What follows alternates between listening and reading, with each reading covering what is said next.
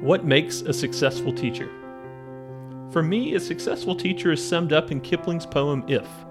It reads, "If you can keep your head when all about you are losing theirs and blaming it on you, if you can trust yourself when all men doubt you, but make allowance for their doubting too.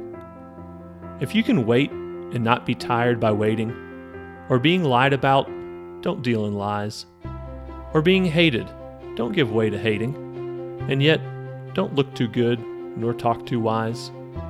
If you can dream and not make dreams your master, if you can think and not make thoughts your aim, if you can meet with triumph and disaster and treat those two impostors just the same.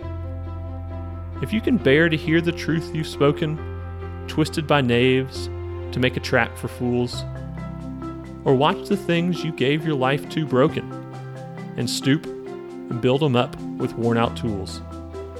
If you can make one heap of all your winnings and risk it on one turn of pitch and toss, and lose and start again at your beginnings, and never breathe a word about your loss. If you can force your heart and nerve and sinew to serve your turn long after they are gone, and so hold on when there's nothing in you except the will which says to them, hold on.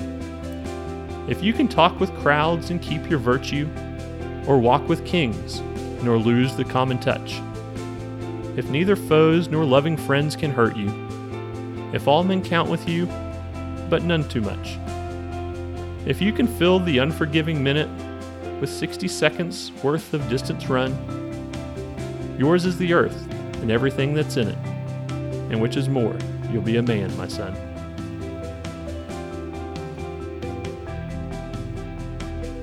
Join me each week starting January 26th as we discuss what some of the most successful educators in Georgia are doing to reach and engage their students.